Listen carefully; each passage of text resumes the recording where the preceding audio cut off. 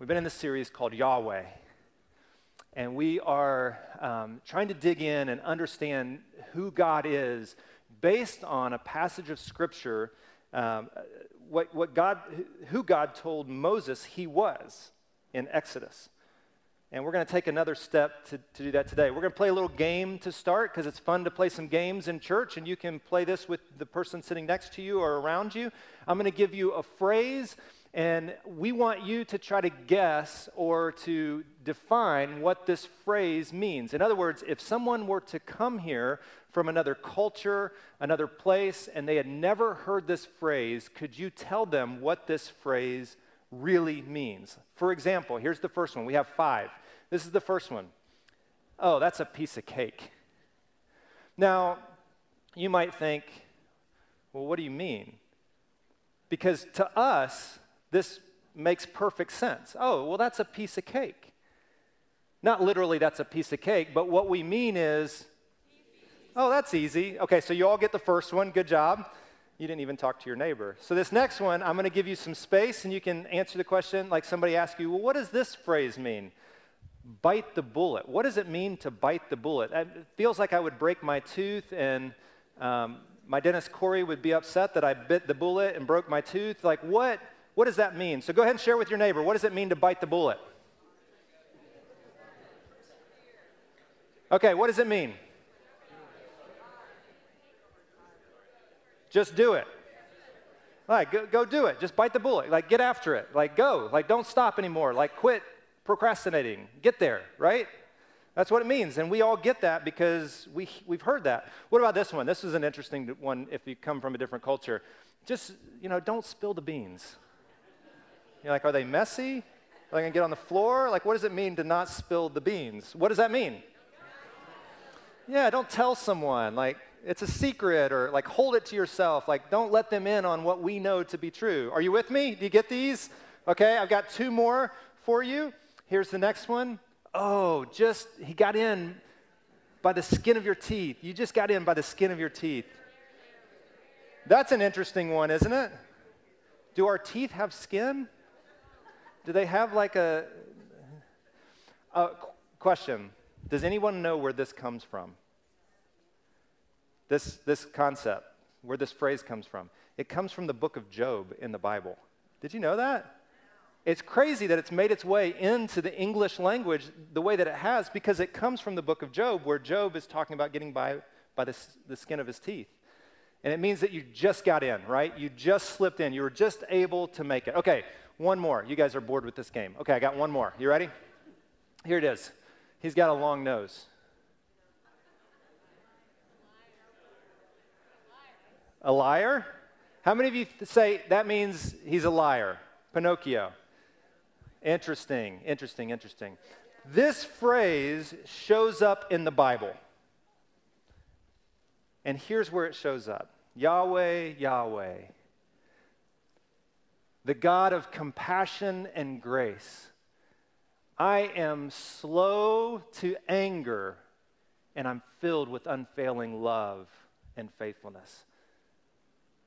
Now, if you were to read the original Hebrew in the Old Testament of what God says, what he says is, Yahweh, Yahweh, a God of compassion and grace, a God with a long nose and full of loyal love and faithfulness. Isn't that interesting? We all think of Pinocchio when we think of a long nose, like his nose gets longer because he's telling lies.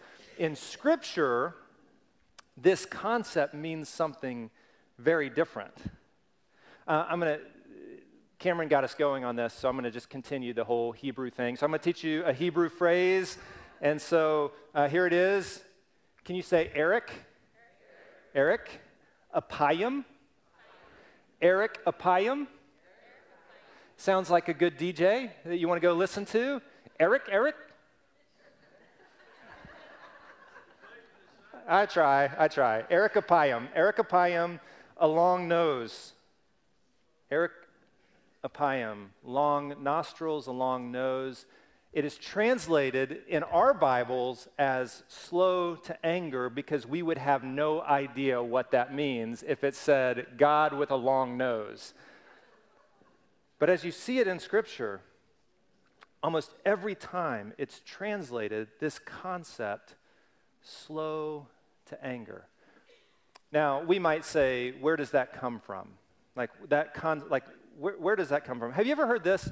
Oh my goodness, he was heated today. Have you ever heard that?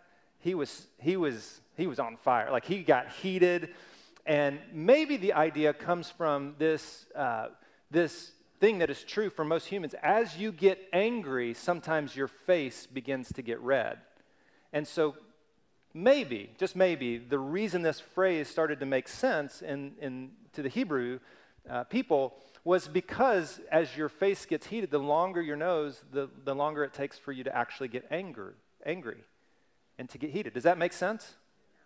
At some level, does that make sense? Some of you are like, no, that doesn't make any sense. But for some of you, maybe that makes sense. But the idea was this was just a phrase that meant slow to anger. Look at this from Proverbs. A person's wisdom is their long nose.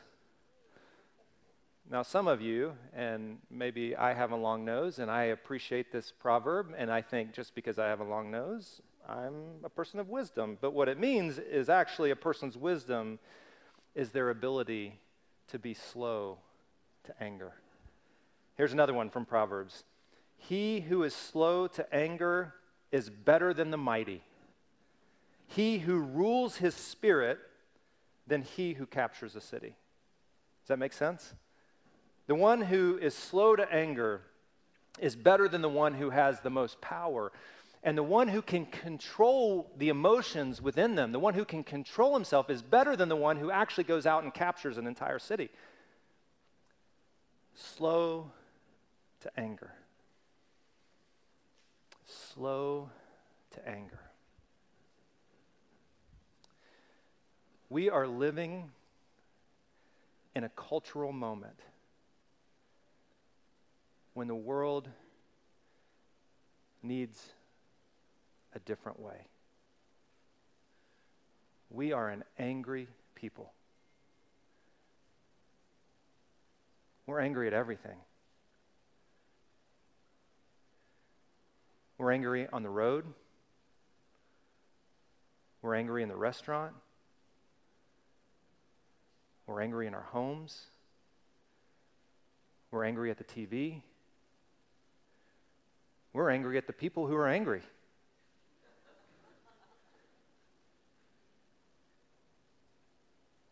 We are quick to anger. We are quick to anger.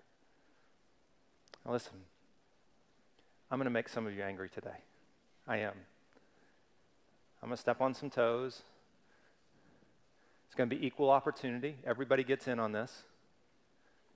But the truth is, we need to look in the mirror and be confronted with the ways that we are being heated quickly and in a way that brings about more and more hate and evil to those around us. And I think when we understand God's anger at another level, when we understand the anger that Jesus had at another level, and we begin to give ourselves to the way of Jesus. This is why, as a church, we say we're a community following Jesus, because we believe the Jesus way is the best way. We believe following Jesus is not the easiest thing to do, but could bring about the best in our world today. I'm angry, you're angry. Can we agree that we're angry? Okay, some of you aren't yet, but I'll get you there. Okay. When we think about anger at times, and we think about like the explosive anger that we often see, and then we talk about God's anger, sometimes that doesn't compute for us. In fact, some people, when they think about God's anger, it creates in them a difficulty in believing in God.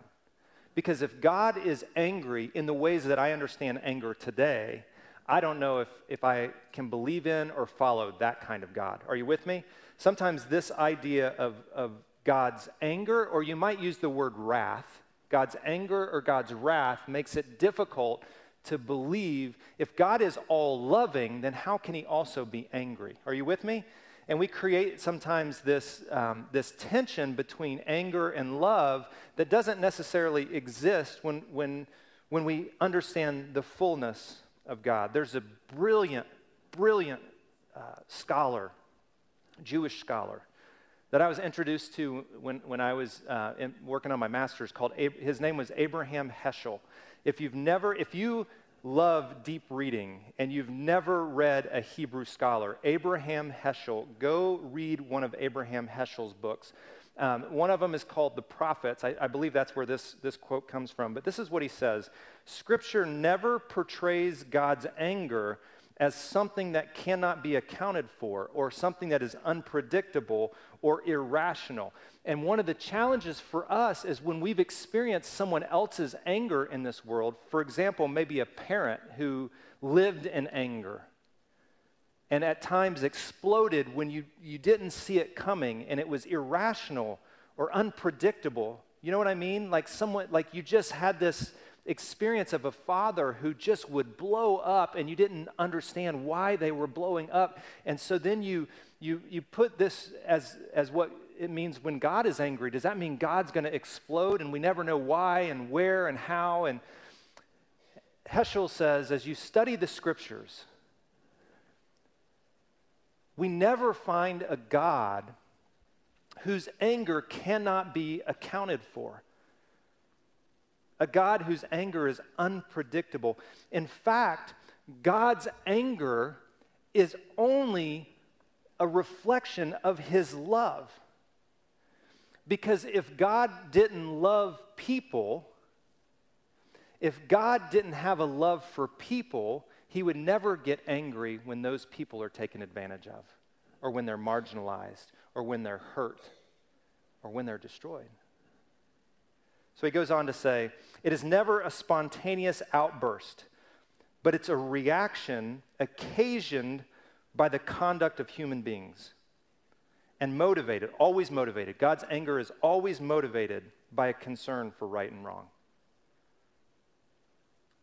God is slow to anger, but his anger comes about as a reaction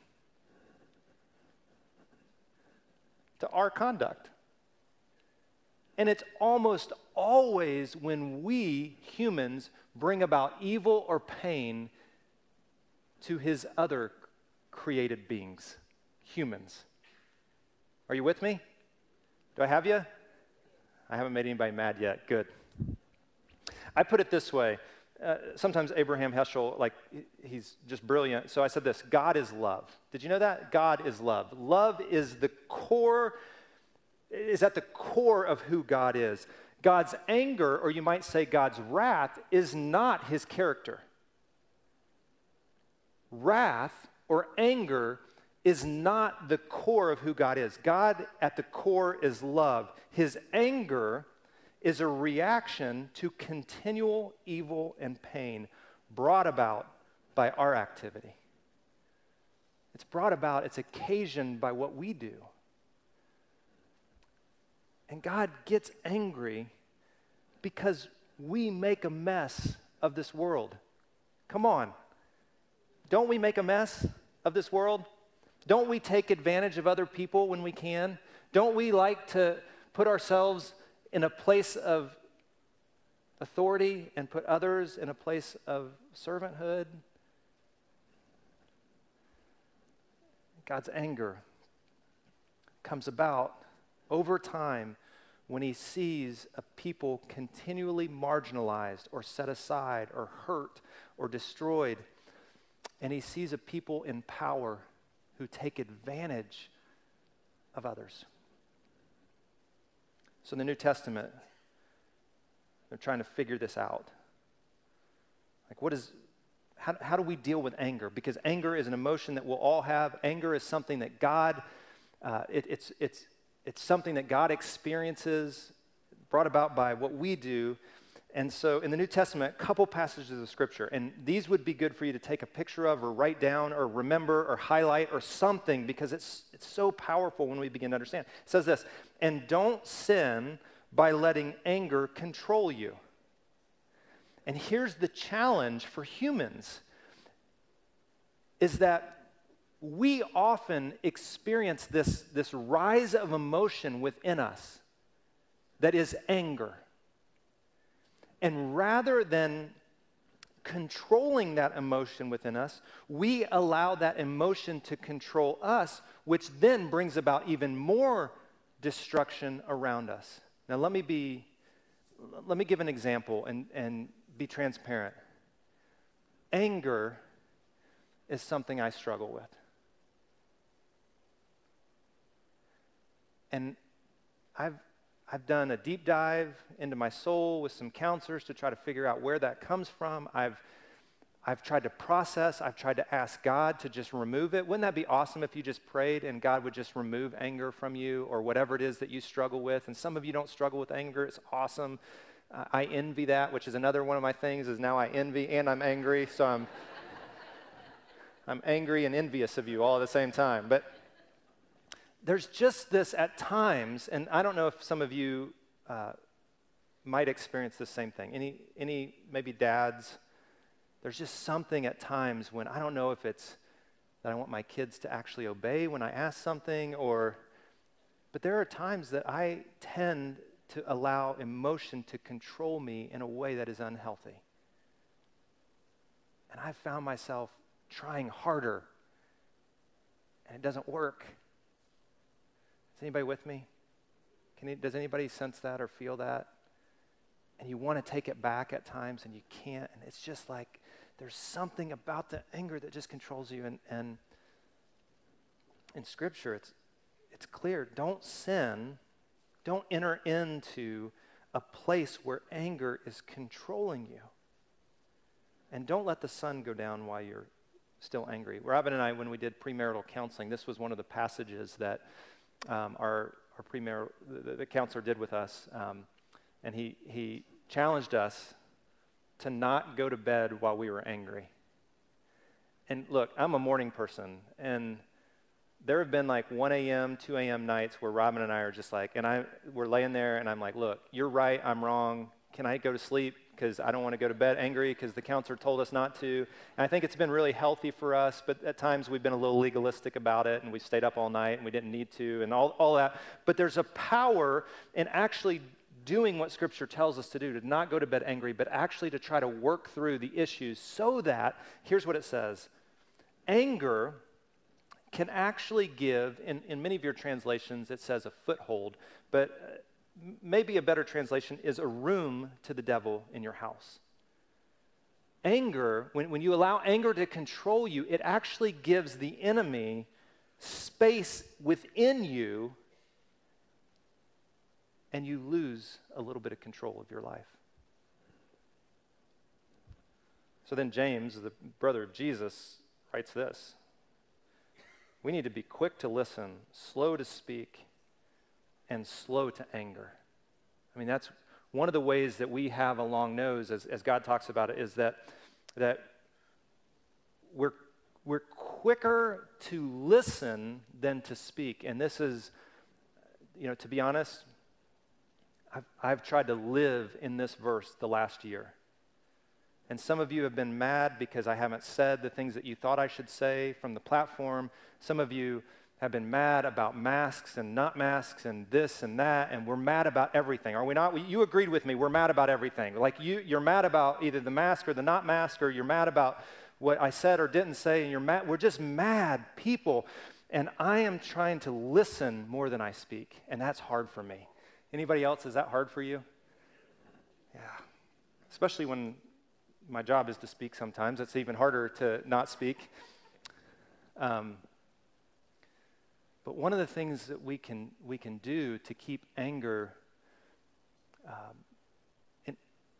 from getting control of us is that we can listen to different perspectives and different thoughts and to slow down the roll of our lives.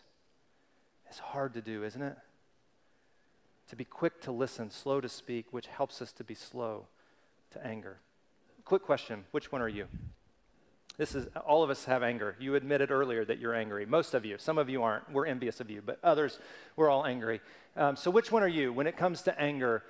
3 options. Are you a spewer, a stewer, or wise? Spewers explode. Have you ever been there? Like, that's sometimes my problem, is I'll explode. I see some people agreeing with me. You're like, yes, like that's what I do. Like when you get angry, bam, there's a point at which the point of no return, come on. It just like you spew on everyone who's around you. A stewer is someone who like just push it down. Just push it down. Everything will be all right. Nobody's going to know I'm angry. And then you implode. You get to the place where you implode. So when my parents told my brother and I that they were getting a divorce, this was me. I wasn't an exploder at that point. I grew into my explosions. And maybe that's where it comes from, is that I just pushed it all down. I just poured myself into sports and said, I'm not going to deal with the anger that I have with my parents. I'm going to just push it down. Nobody needs to see it. If I ignore it, it'll go away. Come on. Are you a stewer? Are you just someone who let's just keep the peace? Are you a 9 on the Enneagram? Just keep the peace. Just push it down. The wise, Scripture tells us, are those who process their emotions in a healthy way and respond accordingly. Those who process and respond accordingly. Okay, story about Jesus. Let's get to Jesus, because Jesus is who we follow, right? So can I tell you a story about Jesus? It's a great story. He gets angry. So Jesus comes to Jerusalem, and they're going to kill him. And you would think that is the thing that makes him angry, but it's not at this point. He comes to Jerusalem.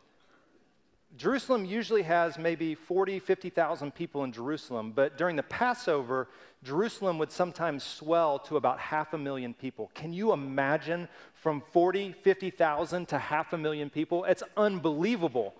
That's crazy, is it not? I mean, it was just packed. So Jerusalem was packed with people. All these pilgrims had come back for Passover to connect or reconnect with God. And Jesus comes to the temple. And he sees that all these people have come to Jerusalem to reconnect with God. And he comes into the temple, and Jesus is angry. And I was going to do this today, and then I decided not to.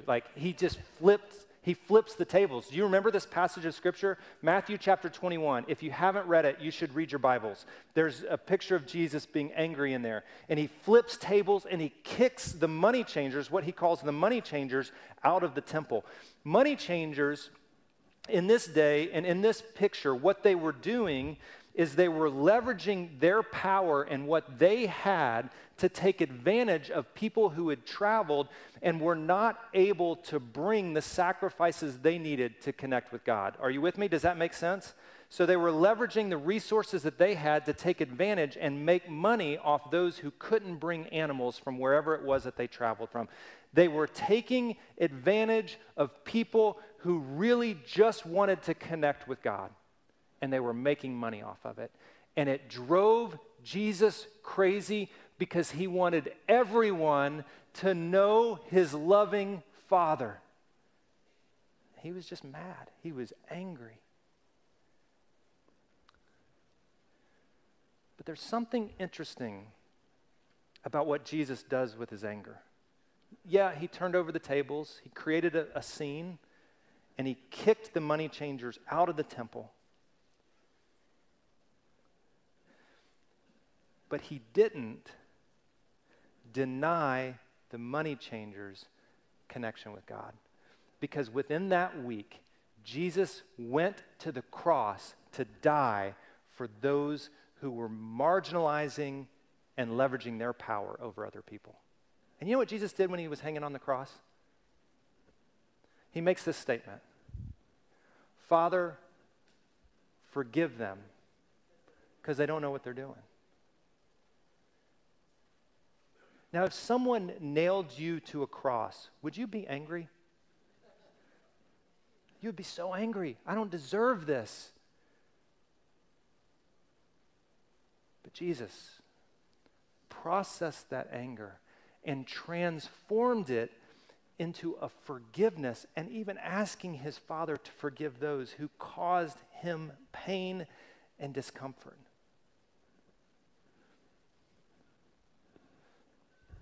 And this is the difficult invitation. This is what it means to be a disciple of Jesus, to learn to do this. To not be a people who just enter into the ways of the world and the anger and the hatred that is all around us. Now listen, I'm not saying we shouldn't be angry about things. We should.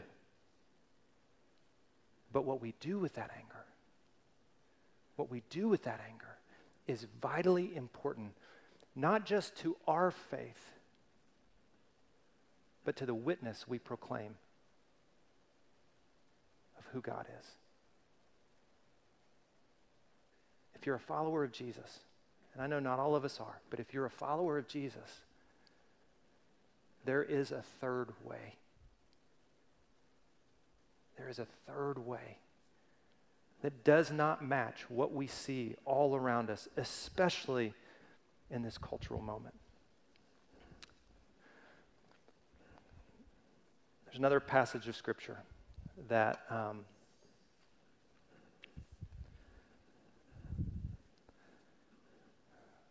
I think is so applicable to this moment, and it says this: "For we are not fighting or battling flesh and blood." And this is where many of us lose sight. We are not fighting or battling against flesh and blood enemies, but against evil rulers and authorities of the unseen world, against mighty powers in this dark world. Now, if you've tuned out for a minute, come back. I want you to hear this. Our battle is not against people. Come back just for a minute. Our battle is not against people. Now, the current cultural moment tells you that it is. Oh, those crazy Republicans. They don't know what they're talking about.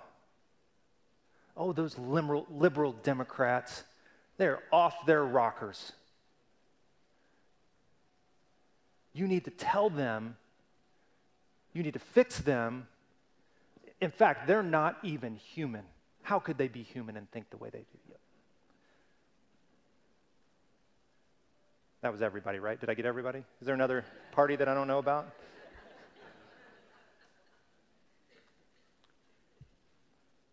We should get angry. There's certain things that should get those emotions within us working out. But what we do with that anger is really, really important. Important to our faith, how we understand God, and our witness to those around us.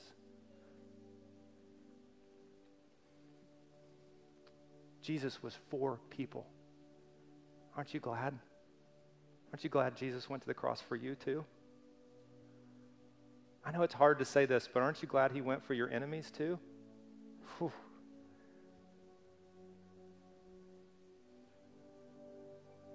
There's a third way. It's the way of Jesus. I heard a pastor say this, and I believe this with all that I am. Y'all, we can hate racism and fight injustice, and we can stand with the good men and women who protect and serve us every single day. It doesn't have to be an either or. Come on, church. This world needs to see a different way. And we are being pitted against one another almost in every aspect of our lives. And the scripture says our battle is not against flesh and blood. It is against the principalities of this dark world. Yes, we should get angry, but we should get angry like Jesus did. We should be angry like Jesus. Okay, one more. Can I tell you one more thing? I came across this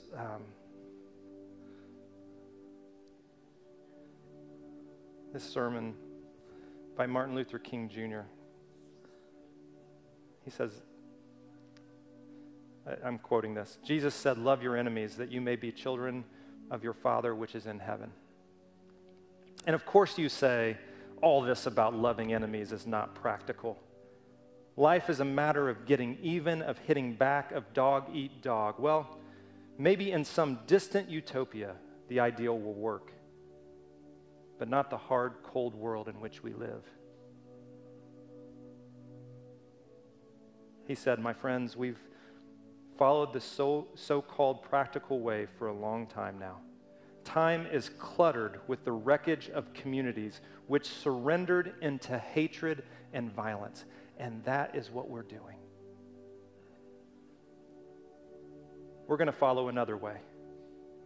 We will not abandon our righteous efforts. With every ounce of our strength, we will continue to rid the nation of the incubus of segregation, but we will not in the process relinquish our privilege and our obligation to love." Now listen to this. While abhorring segregation, we will love the segregationalist. That's the way of Jesus. While hating segregation, we will love the segregationalist. This is the only way to build the beloved community of God. One day we'll win freedom, but it's not just about ourselves. We will so appeal to the heart and conscience that we will win everyone in the process. And so our victory will be a double victory. The great military leaders of the past have gone, their empires have crumbled and burned to ashes, but the empire of Jesus, built solidly and majestically on the foundation of love, is still growing.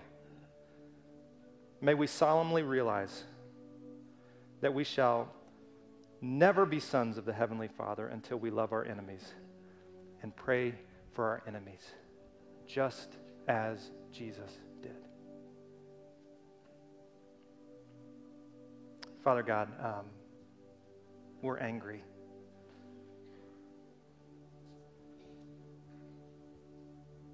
Sometimes we don't know where that anger comes from. Sometimes it has to do with unresolved issues from our past, or sometimes it comes from selfishness. Sometimes it comes from just joining in with what others around us are angry about. God, I want to be angry like Jesus was angry. I want to process, and I want to see people the way that you do. You said you are the God of compassion and grace. God, I want to be a person of compassion and grace. You said you were slow to anger and full of loyal love. I want to be slow to anger and loyal love. We want to be slow to anger. Help us see the third way, the way of Jesus. Help us to love our enemies.